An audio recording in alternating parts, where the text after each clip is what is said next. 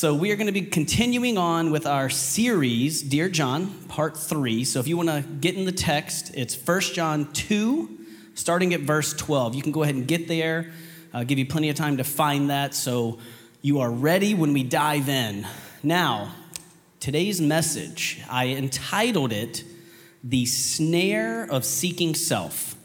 The Snare of Seeking Self. Now, I know what you're thinking. Snare of seeking self. That's a very difficult thing to remember to say. Very alliterative, snare of seeking self. I've got an easier way to remember it. If you're like, I can't remember that, I'm not going to remember that when I walk out of here, just remember this. Just remember this. It's a trap. So whichever way is easier for you, the snare of seeking self, or it's a trap. Either way, you'll walk out of here with some information today. Now, honestly, this isn't even going to be the weirdest thing that happens today. Today's message is going to include a ringleader, a master hunter, a nutritionist, and a primate. Having said that, let's get right into the text. If you would stand with me as we read from God's word and figure out what I am talking about today. Starting in verse 12 of 1 John 2, I am writing to you, little children, because your sins are forgiven for his name's sake. I am writing to you, fathers, because you know him who is from the beginning. I am writing to you, young men, because you have overcome the evil one. I write to you, children, because you know the Father. I write to you, fathers, because you know him who is from the beginning. I write to you, young men, because you are strong and the word of God abides in you, and you have overcome the evil one. Do not let the world or the things in the world. If anyone loves the world, the love of the Father is not in him. For all that is in the world, the desires of the flesh and the desires of the eyes and the pride in possessions is not from the Father, but is from the world. And the world is passing away, along with it its desires. But whoever does the will of God abides forever. Children, it is the last hour, and as you have heard, the Antichrist is coming. So now many Antichrists have come. Therefore, we know that it is the last hour. They went out from us, but they were not of us. For if they had been, they would have continued with us. But they went out that it might become plain they are not of us.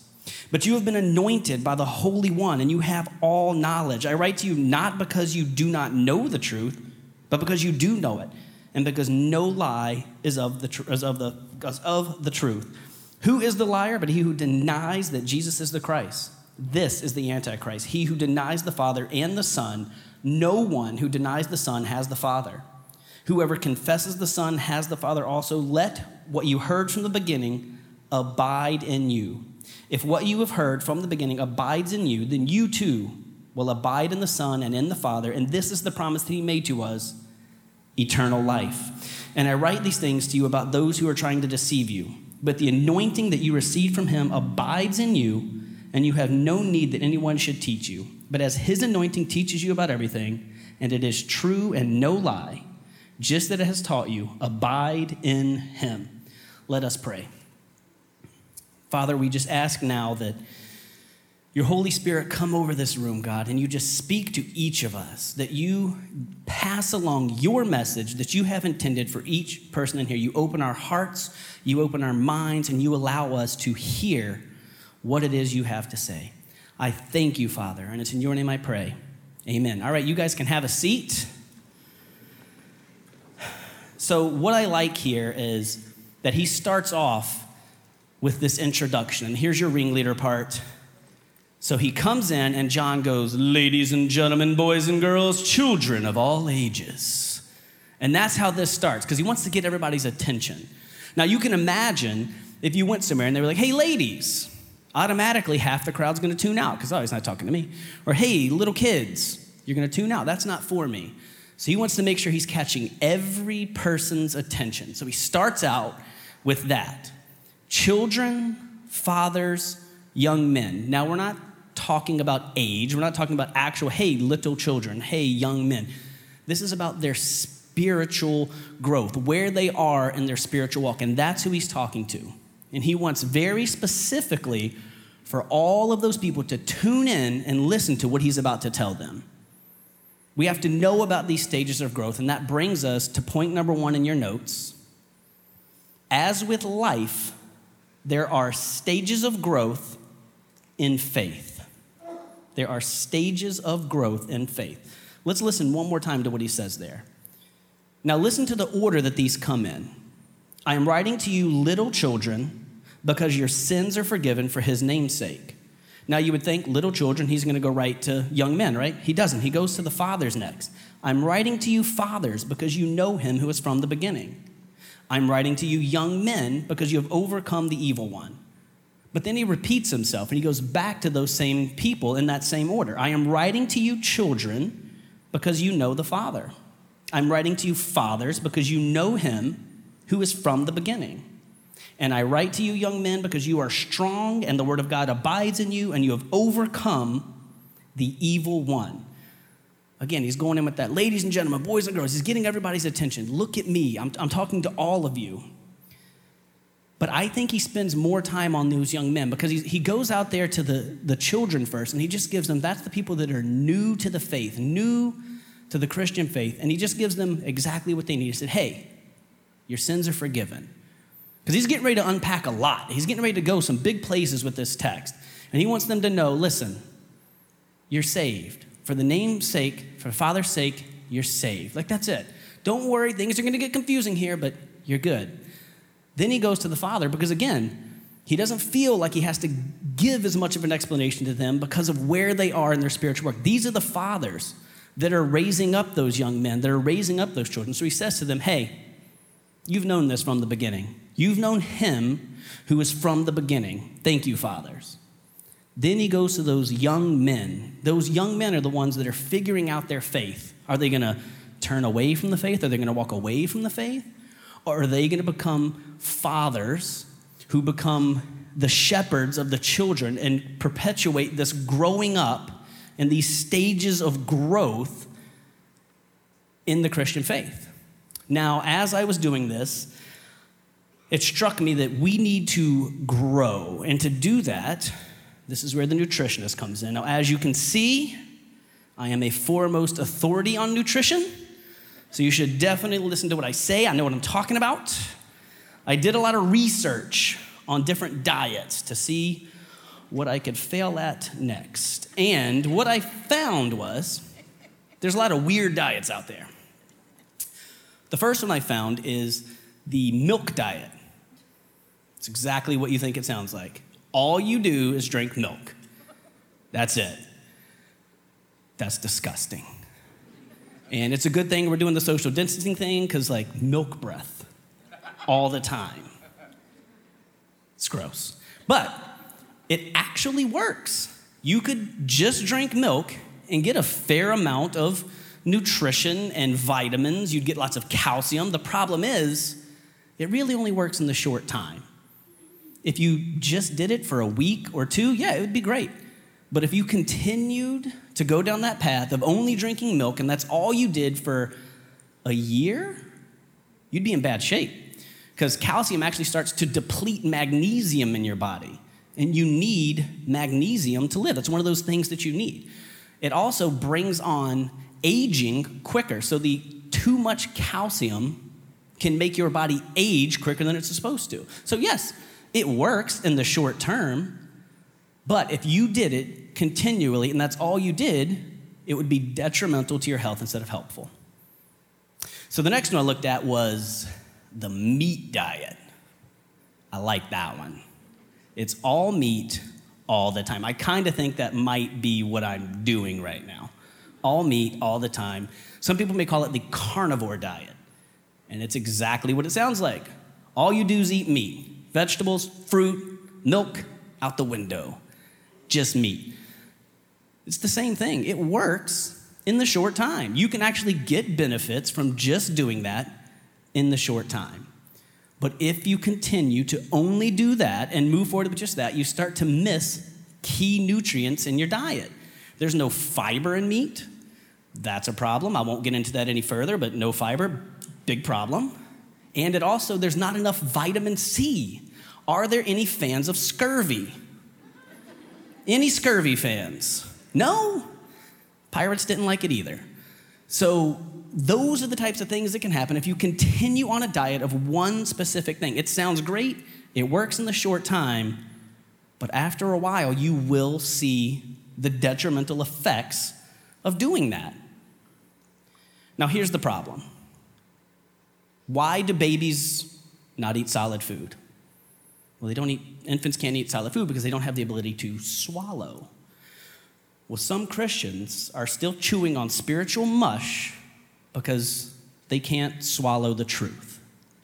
And that's what I'm going to talk about today. Trying to swallow the truth. Now, I know what you're thinking, like, okay, I know you know what you're talking about when it comes to nutrition, but how does that relate to the Bible?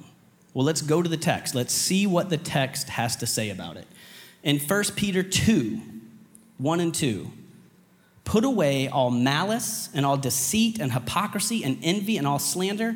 Like newborn infants, long for the pure spiritual milk. It's telling you right there, newborn infants, long for it. But that's not where it stops, comma, that by it you may grow up into salvation. Why do we need the milk? To grow up. We can't just sit and drink the milk and expect to grow. When he talks there about pure spiritual milk, he's talking about pure doctrine. And if we just do the milk of the doctrine, we start to think about, okay, yeah, doctrine. All right, we got sanctification, grace, the Holy Spirit, forgiveness. We've got all these doctrines. But if that's all you know, you're missing the whole point of the doctrine.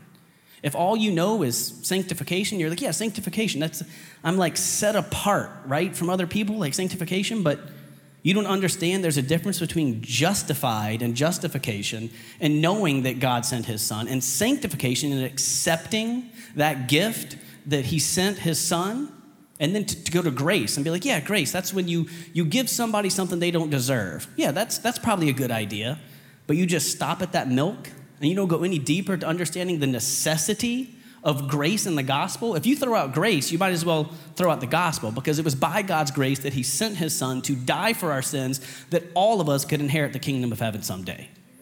So you can't just sit there and sip on the milk and hope to grow up. But let's move on and see what it says in Hebrews. Anyone who lives on milk, being still an infant, is not acquainted with the teachings about righteousness. But solid food is for the mature, who by constant use have trained themselves to distinguish good from evil. Now we start to chew on the meat. We decide we want to grow up, we want to get off of the milk, and we want to get into some solid food. And we begin to understand those things. We understand that the doctrine of forgiveness isn't just, yeah, I can forgive people, but why? Why do you forgive people? How do you forgive people? When do you forgive people? Sometimes, all the time, yeah, you need to understand the importance of forgiving the people that offend you.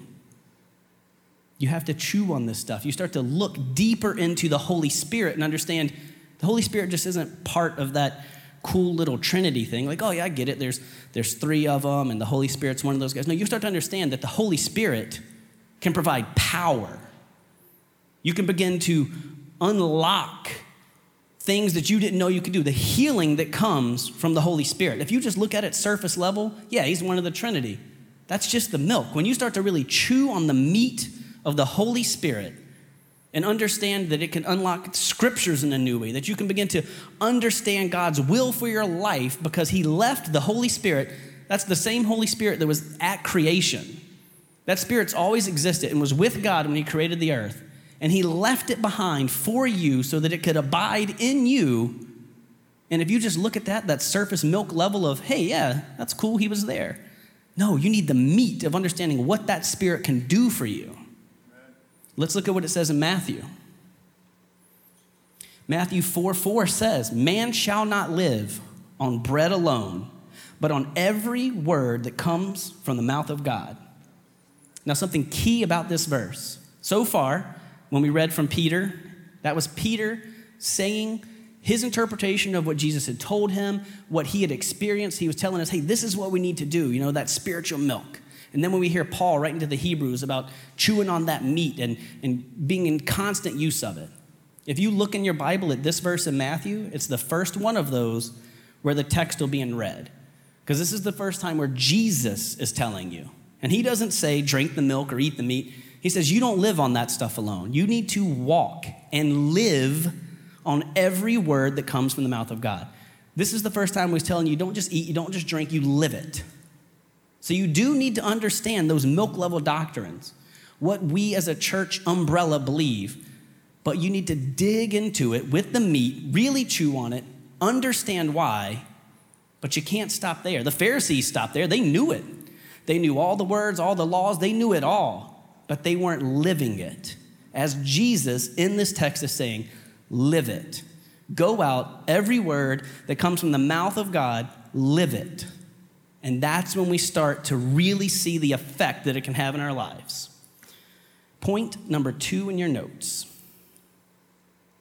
Be careful what you grab. It may grab back. We're all going to cling to something. We're all going to grab something, and sometimes it's going to grab back, and that's not good. Let's go back to what he said in the text. In 1 John 2:15-17, he writes, do not love the world or the things in the world. If anyone loves the world, the love of the Father is not in him. For all that is in the world, the desires of the flesh and the desires of the eyes and the pride of life is not from the Father, but is from the world. And the world is passing away, along with it its desires. But whoever does the will of God abides forever. So it's right there at the end. Whoever does the will of God. All right. What's the will of God? What do I do there? Well, it tells us in Matthew 22, it says, love the Lord your God with all your heart and all your soul and all your mind. That's the will of God. Love the Lord God with all your soul, all your heart, and all your mind. Now, when it says love, that word that he used there is agape. It's the most pure, most selfless kind of love. And it's saying that's the love that you should have for the Father with your whole existence. When you go back to the text and it says, do not love the world or the things of the world, that's the word, agape. Do not agape the world. There is nothing wrong with enjoying things, having a good time, doing things that are not sinful and enjoying life. But there's different kinds of love. There's like a philia, an affectionate love. There's ludus. It's like a playful and joyful love. It's not saying don't have any fun. It's saying do not, with your whole heart, mind, and soul, agape the world. Because what's going to happen is you're going to grab onto the world, you're going to grab onto the things of the world, and they're going to grab back, and you're not going to be able to let go. Amen. What am I talking about? Your appearance, money, career, family, popularity. There's nothing the matter with having a good career. Nothing. There's nothing the matter with wanting to look good and have a good appearance and present yourself in a good way. But is that what you agape? Is that what you put all of your heart, your mind, your soul into? And takes away from what the Father has intended for you. When he says desires in that text, he says that the desires of the flesh, the desires of the eyes, and talks about how those are passing away. That word desire actually means a strong craving for what is forbidden. When you start to desire those things, when you start to agape those things, this is snare seeking self. This is when you start to seek yourself. I need this. I want this. You know, the word of God will tell you that's not right. I have an illustration, a video here that I want to show you that I think perfectly sums up what I'm talking about and grabbing onto the world. Watch this quick video. He's got to know what's in there. He reaches in, grabs a fistful, and now his hand's too big to come out. If he had the sense to drop the seed, he could free his hand.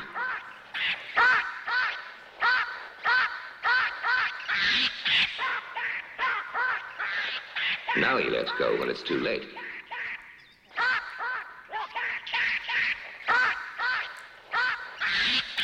So that was a smart enough way. You might not have heard it in there, but I want you to hear one thing that he said. If he had sense enough to let go of the seeds, he could get away. If he had sense enough. That's the agape I'm talking about, the clinging to.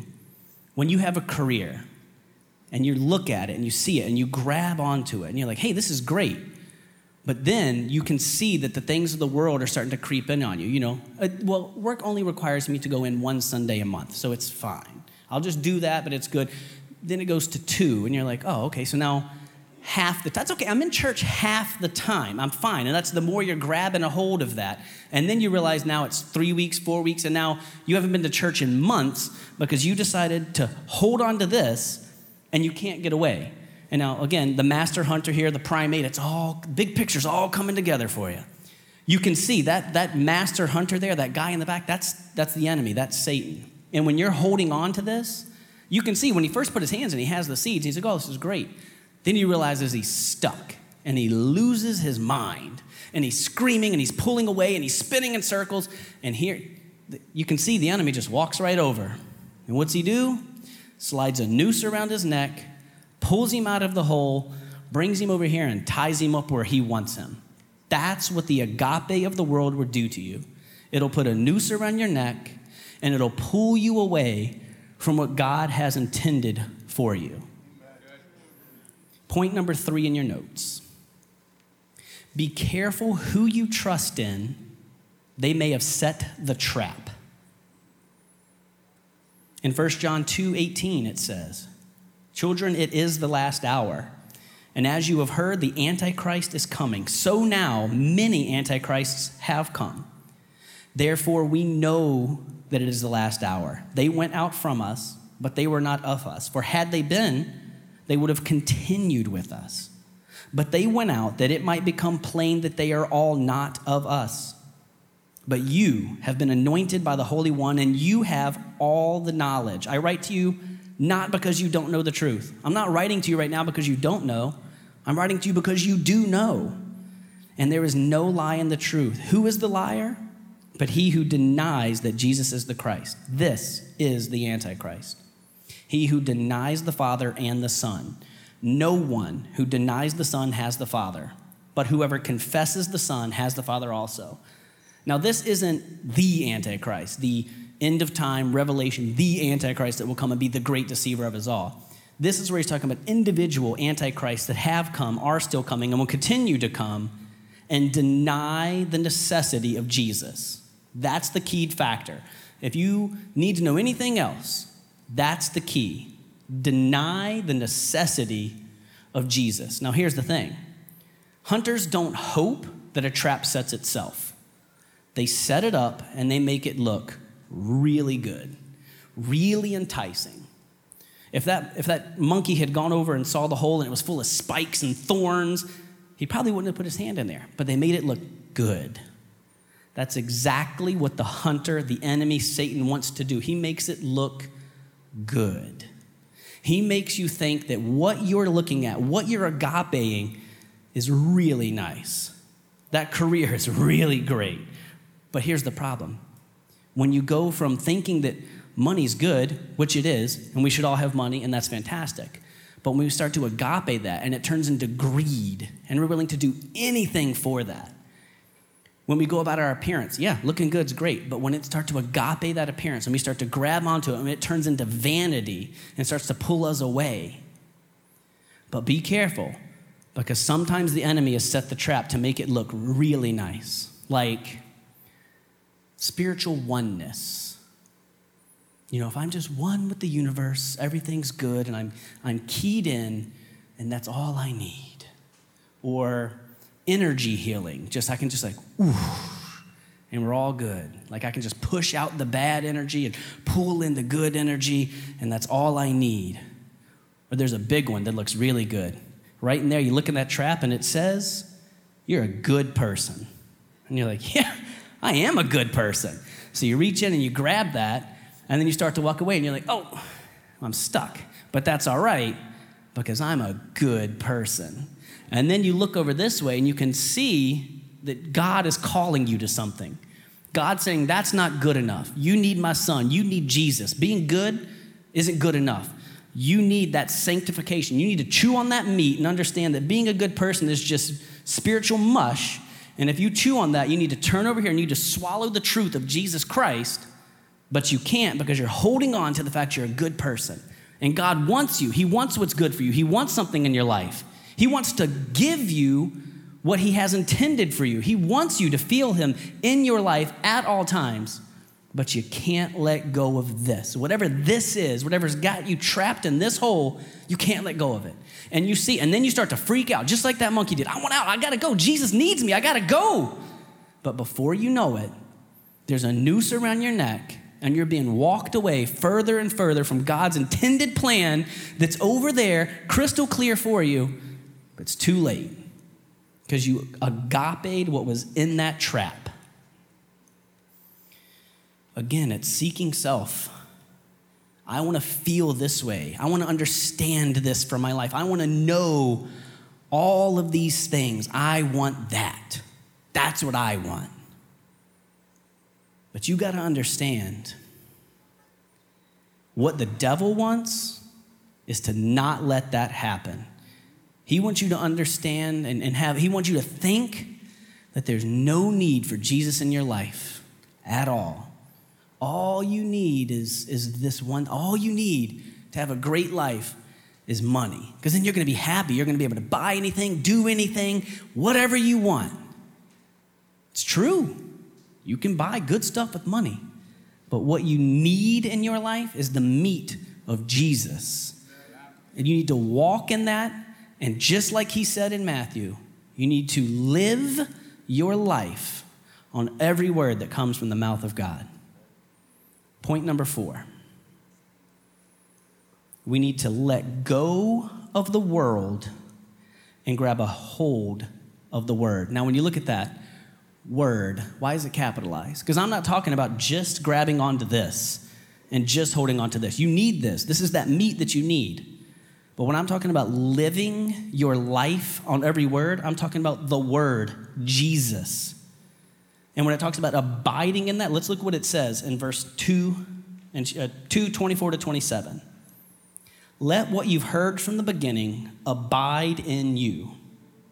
If what you heard from the beginning abides in you, then you too will abide in the Son and in the Father. And this is the promise that he made to us, eternal life. I write these things to you about those who are trying to deceive you. But the anointing that you receive from him abides in you, and you have no need that anyone should teach you. But as his anointing teaches you about everything, and it is true and is no lie, just as that was taught to you, abide in him. Abide. That word abide right there means to remain or to continue in.